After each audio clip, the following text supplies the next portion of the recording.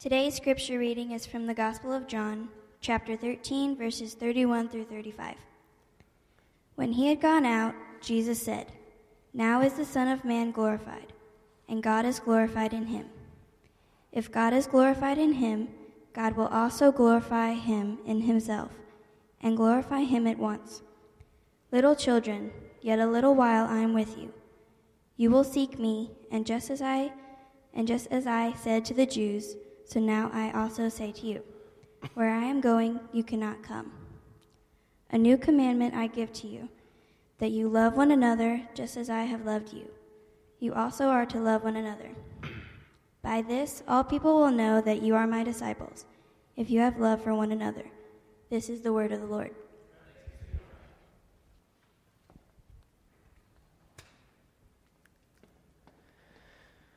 Amen. Making your way in the world today takes everything you've got. Taking a break from all your worries sure would help a lot. Wouldn't you like to get away? All those nights when you've got no lights, the check is in the mail, and your little angel hung the cat up by its tail, and your third fiancé didn't show.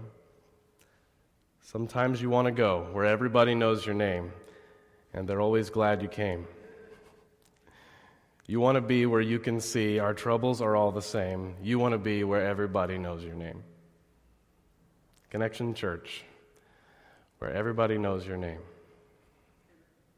Tonight we're talking about community. We're talking about love.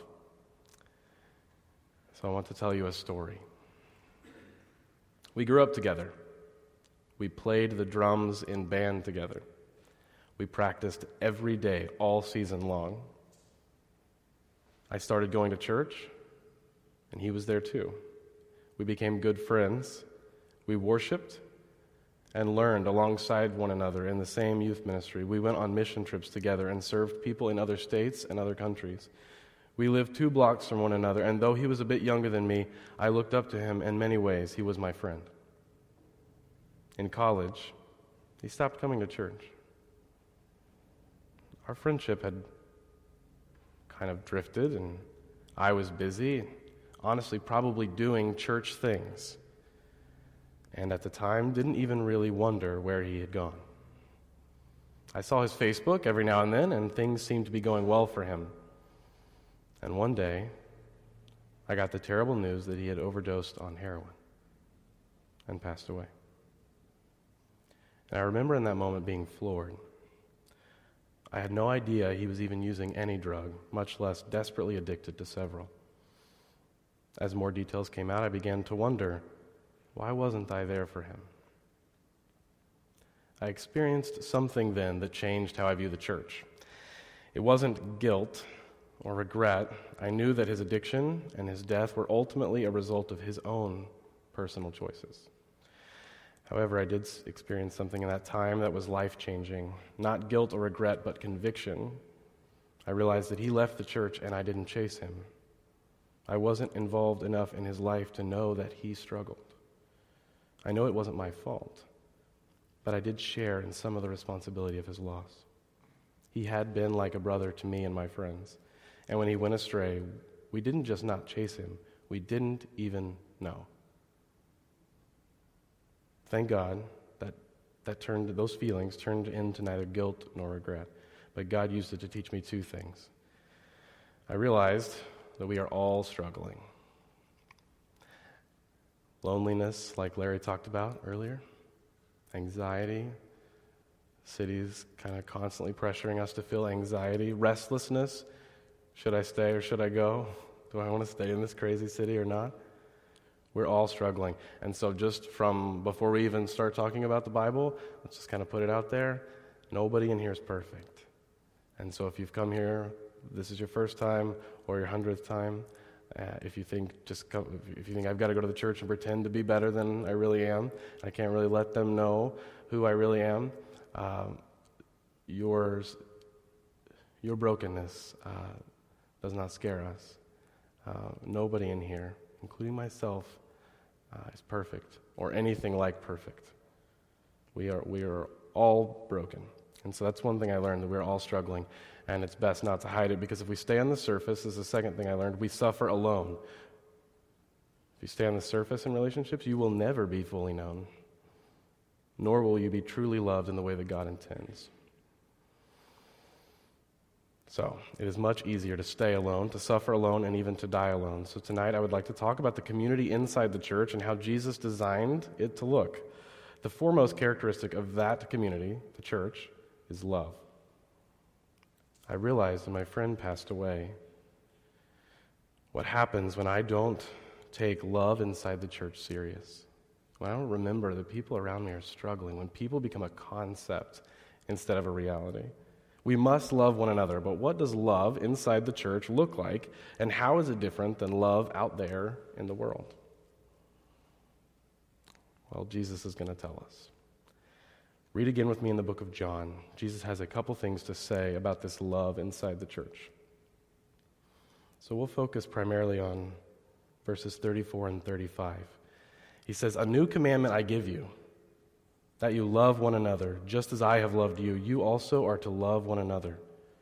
By this all people will know that you are my disciples, if you have love for one another." First, he starts with, "A new commandment I give to you, that you love one another." There's a misconception in our day about love, and it's basically that love can leave, because love is an option. Love is optional. Love ends. There are some staggering statistics out there about marriage, some of which say nearly 50% of marriages end in divorce. And we all know love can be cheap. We see it on television, we see it in the movies, we read in the books, and we see it in our lives, in our hearts, in our families, in our church. Love can be cheap these days. We live in a culture obsessed with keeping our options open and leaving when it's difficult. When friendships get complicated, when our spouse hurts us, when our church is not meeting our needs, we can swipe left and move on. Have you ever been left? Have you ever been the leaver? My guess is that we've all been both, the left behind and the leaver. And that is decidedly not the kind of love that Jesus designed to fill his church. Here in this passage, Jesus says, love is not an option. Love is a command. When things get difficult, love doesn't leave. Love stays. So that's point number one. As Christians, we are not simply asked to lead or to love one another. We are commanded to love one another. The best illustration of this is found in the Bible just a few chapters later. After Jesus says these things to his disciples, he went and died for them. And that is a powerful message of love, to die for another person. But perhaps an even more powerful thing than simply going to the cross was staying on the cross. When people all around Jesus see him dying on the cross, they look up at him. This is in the Bible. It's in all the Gospels you can read. They didn't bow down and worship God who was dying on their behalf. They mocked him. They laughed, and some cursed. And as God in the flesh, Jesus could have stepped down and really dealt some damage to them for being so terrible to him. But instead of taking revenge on all the mockers, he didn't do that. Instead, he stayed on the cross. And so Tim Keller, pastor in Manhattan, puts it this way, that the most beautiful thing God has ever done for us is not just go to the cross, but stay on the cross. That means when the people who were mocking Jesus, when he looked at them, he loved them so much he stayed, and he does the same for us now. Even when we mess up in life, when I sin, God stays. God stays. He says, I will never forsake you. I will never forsake you. My favorite verse in the whole Bible, Psalm 9:10. Those who know your name will trust in you, for you, O Lord, have never forsaken those who seek you. When God says never, he doesn't mean sometimes, occasionally. He means never, ever. The most powerful force in my life, is the transformative power of God's staying love. God stays and loves me. God stays and loves you to make us more beautiful. A good illustration of this is marriage. This is in the Bible. It talks about how a marriage is an illustration of God's love. When you get married, it's easy. It's kind of easy to put a ring on someone's finger, but it is very difficult to stay.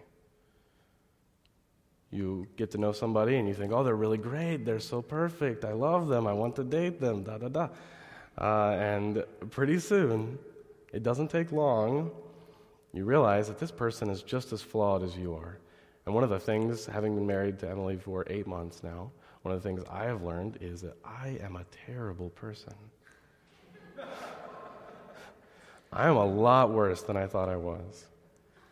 And the coolest part about marriage is that when I am terrible, Emily stays. He says, a new command I give to you, a command to love one another, not to leave, but to stay. So in the church, when we talk about church, there's an idea out there, like church hopping. Are you familiar with this? Where you like kind of go, you kind of sample churches. It's like the swipe left thing. I'm going to try this one for a little while until they don't meet my needs. I'm going to go over here for a little while until they don't meet my needs. And it's about programs and are the sermons good enough to meet what I want? That's the opposite of the kind of love that Jesus calls us to. We talked a couple of weeks ago, maybe 15 of us were gathered downstairs talking about church membership. What is church membership?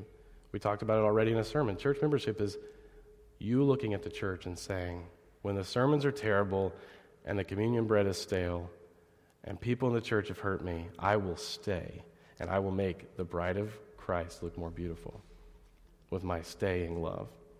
And church membership is you saying the same, the church saying the same thing back to you when you are terrible and when you are caught up in sin and when you don't give and you don't pray and you don't encourage the brothers and sisters, we will stay. When you go missing, we will find you. When you get cancer, we will stay by your bed. In the church, love stays. There's another misconception about love in the world today. Love, well, I'll illustrate it with the way we talk about it. I love God. I love my wife. I love my mom, my brother, my father-in-law, family members. I love my church.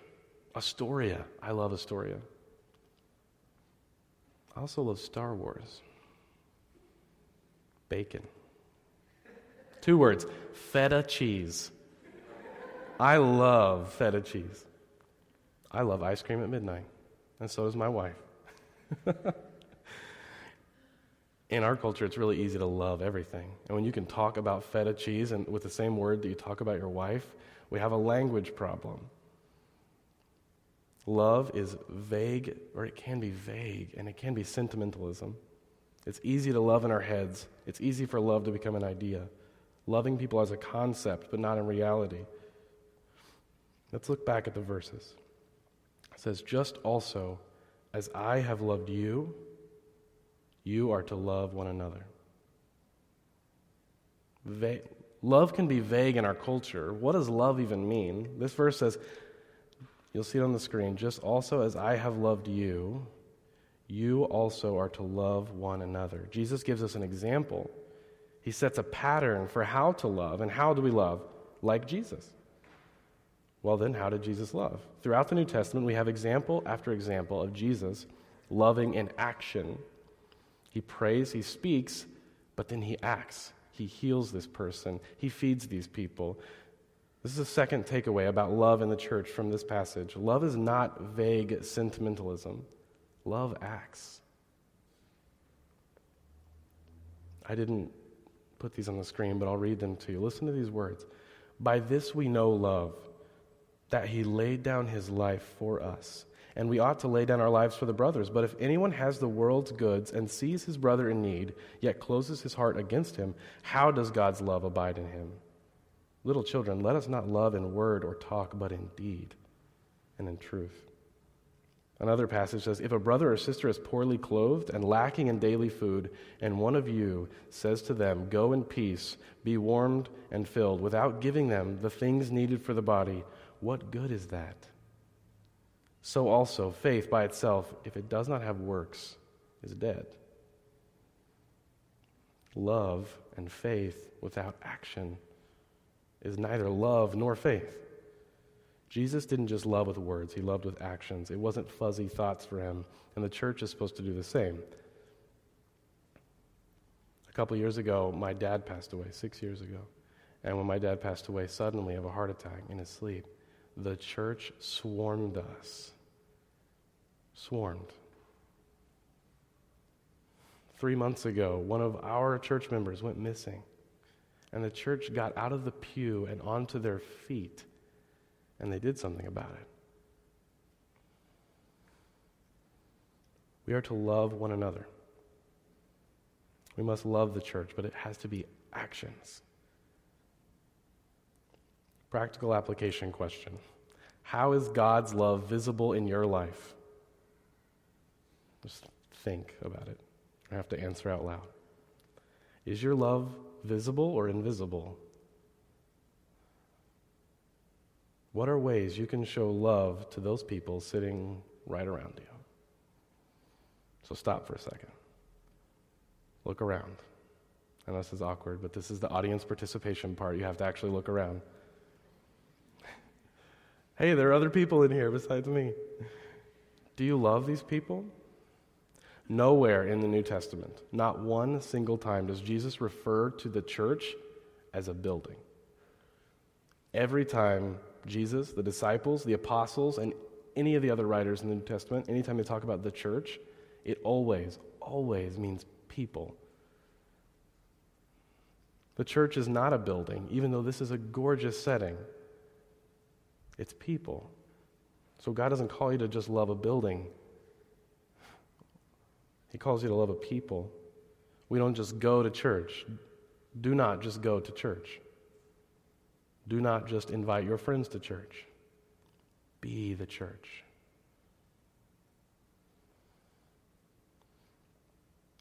A third misconception about love is that it's all about me. And this one's big. Love is about me. You hear the quote, "I'm looking for my other half." As famous and sentimental as the line is, "you complete me," just simply isn't accurate. Love is not self-gratification, self-satisfaction, self-fulfillment, or self-actualization. No. Love has a purpose outside of yourself. Love is not for me. Love is not just for you. Love is not even just for us here in the church. The love inside of the church is for people outside the church. What? Love is for others. Listen to our passage. Go back to it. It says, "By this, all people will know that you are my disciples, if you have love for one another." By this, all people, meaning everybody, including people outside of the church, will know you are my disciples. You belong to me when they see the love that you have for one another. The love inside the church is not just for us, it's for them. It's for people outside. When we love each other, people see it, and they want it. The love among us is for the sake of people who are not among us. And so, love expands. Because when someone sees true love, they want it. So the third point is love grows. So you have love stays, love acts, love grows. Look, notice in this passage, it does not say, when you act religious and do all the right things, people will know you are my disciples. It says, when you come to a church service, people will know you are my disciples. It does not say that. It says, when you love one another. When you say Merry Christmas instead of Happy Holidays, people will know you are my disciples. That's not what it says. It says, people will know you are my disciples when you have love for one another. It's the love inside the church that shows the outside world who belongs to Jesus. You know what attracted me to Connection Church? I wasn't here at the beginning. I didn't start this thing. I entered into this thing after seeing it go for a little while. I was visiting, and I started hearing story after story about how God's love was filling this little church, and how through this church, God's love was invading Astoria. I said, all right, I know where I'm supposed to be. I know where God is calling me. Love inside the church is attractive to those outside the church. This is what we're supposed to be known for, love. Christians, did you know that? That's how this whole thing got started. This is the purpose of our love is for others. So a bit of practical application, more questions just to think for yourself. Is your love just for you? Are you looking for someone to complete you? If you come to the church looking for the church to complete you, it will probably end up failing you. If you come to the church looking to show love, if everybody comes to the church looking to show love, everybody's going to feel loved. If everybody comes to the church looking to suck love out of those people, then we'll be empty. Is church primarily for you, about you? Or is what we do in here for people out there? When people look at us, do they say, as was said of early Christians, look how they love one another? Or is there something else they notice about us instead? What are we known for? What is Connection Church known for? What are you known for? I love this one picture from Scripture. Paul writes to a church about a group of other churches, and he says, "We want you to know, brothers, about the grace of God that has been given among the churches of Macedonia." So he's talking to this church about those churches. And he says, "In a severe test of affliction, their abundance of joy and their extreme poverty overflowed in a wealth of generosity on their part, for they gave according to their means, as I can testify, and beyond their means, of their own accord, begging us earnestly for the favor of taking part in the relief of the saints." So what all those words mean is, Paul saw a group of churches who, despite the fact that they were distressed and poor, they gave everything they had to help the brothers and sisters, and it was a sign to all the people all around who they belonged to. It's a beautiful picture of how Christians are intended to treat one another. So even when it's easier to leave, love stays. Even when it's more comfortable to sit still and do nothing, love acts. Even when my needs are not being met, love grows and meets the needs of others. Now, what's happening, or what happens if this is not what's happening in your life? You're like, oh, that's not my kind of love. Perhaps you're not seeing this in the church, or you don't feel these kinds of love, and you're saying, no, love in God does not compel me to act. Actually, I'm kind of bored. Love isn't growing the community of God, and I don't want to stay. I really don't. What happens if that's not you? The first thing you should know is what I said at the beginning. We all struggle with this. None of us. Love doesn't come from us. Love comes from God. So if this is not what you are currently experiencing, we invite you to return to the source of love, Jesus. God loves you. I feel like we could just do a sermon sometime where we just look at you in the face and say, God loves you. It is so easy to focus on what do all the time. Oh, you better love people more, love one another, love one another, love one another. If you leave thinking, I really need to just love better, I have to, and you just grit your teeth and you try to love really hard, you will run out of patience. You will run out of power. And the only way that you can stay in love with the church for the sake of the world is by resting in the love of God. So you have to know that you are loved. So you go to him, you look up, you know that you are loved. We must return to the source of love. Your stamina for selflessly loving others is directly tied to God's selfless love overflowing in you. In other words, you can't give out what you have not received. So to the Christian, if you're a Christian, Jesus powers our love. Don't try to love out of your own power. If you don't feel loving, return to the source. Go to him, look up, know that you are loved, look at the cross. The reason you can stay is because Jesus stayed. So in the time when you're like, I really don't want to stay anymore, remember, Jesus stayed. when you don't want to act, and you just want to sit, and I don't want to do anything.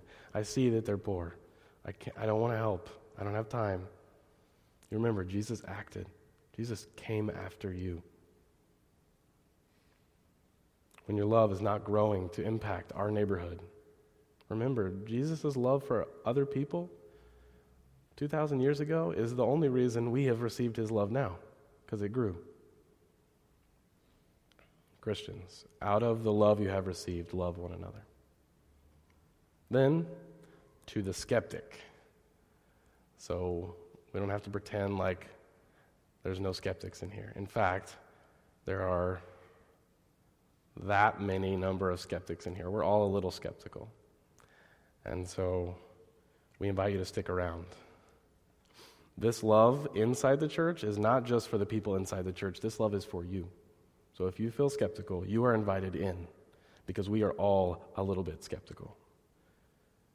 Perhaps this is not what you've seen in your past. Maybe you've been hurt by a church or a Christian.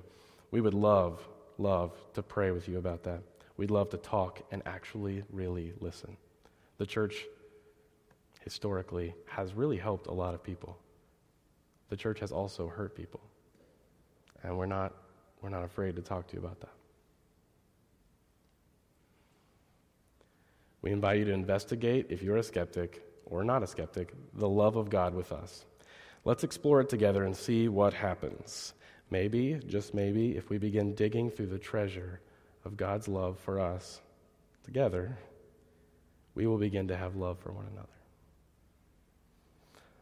So that's our invitation at Connection Church. And love is hard. Love is crazy. And to maintain love is impossible without the help of God. And so we don't want you to walk away going, I really got to love better. I got to love harder. I got to stay. I got to act. I got to do this. So just look to Jesus. We're going to have a time in a minute where you can respond and all that and pray. We just want you to listen to God's love for you. So I want to pray for us. And then we'll transition to a time of response. Pray with me. Father, thank you for your love for us. Like this passage shows us just before the verses we read, you washed the feet of Judas and you washed the feet of Peter. Judas who betrayed you and Peter who denied you. Peter who said, no, you shouldn't even wash my feet. I'll wash yours. You died and you cared for and you loved both the unrighteous and the self-righteous. And so I pray that whichever group we find ourselves in tonight, that we would remember your great and unfailing love for us. And out of that, you would help us to love one another. In Jesus' name, amen.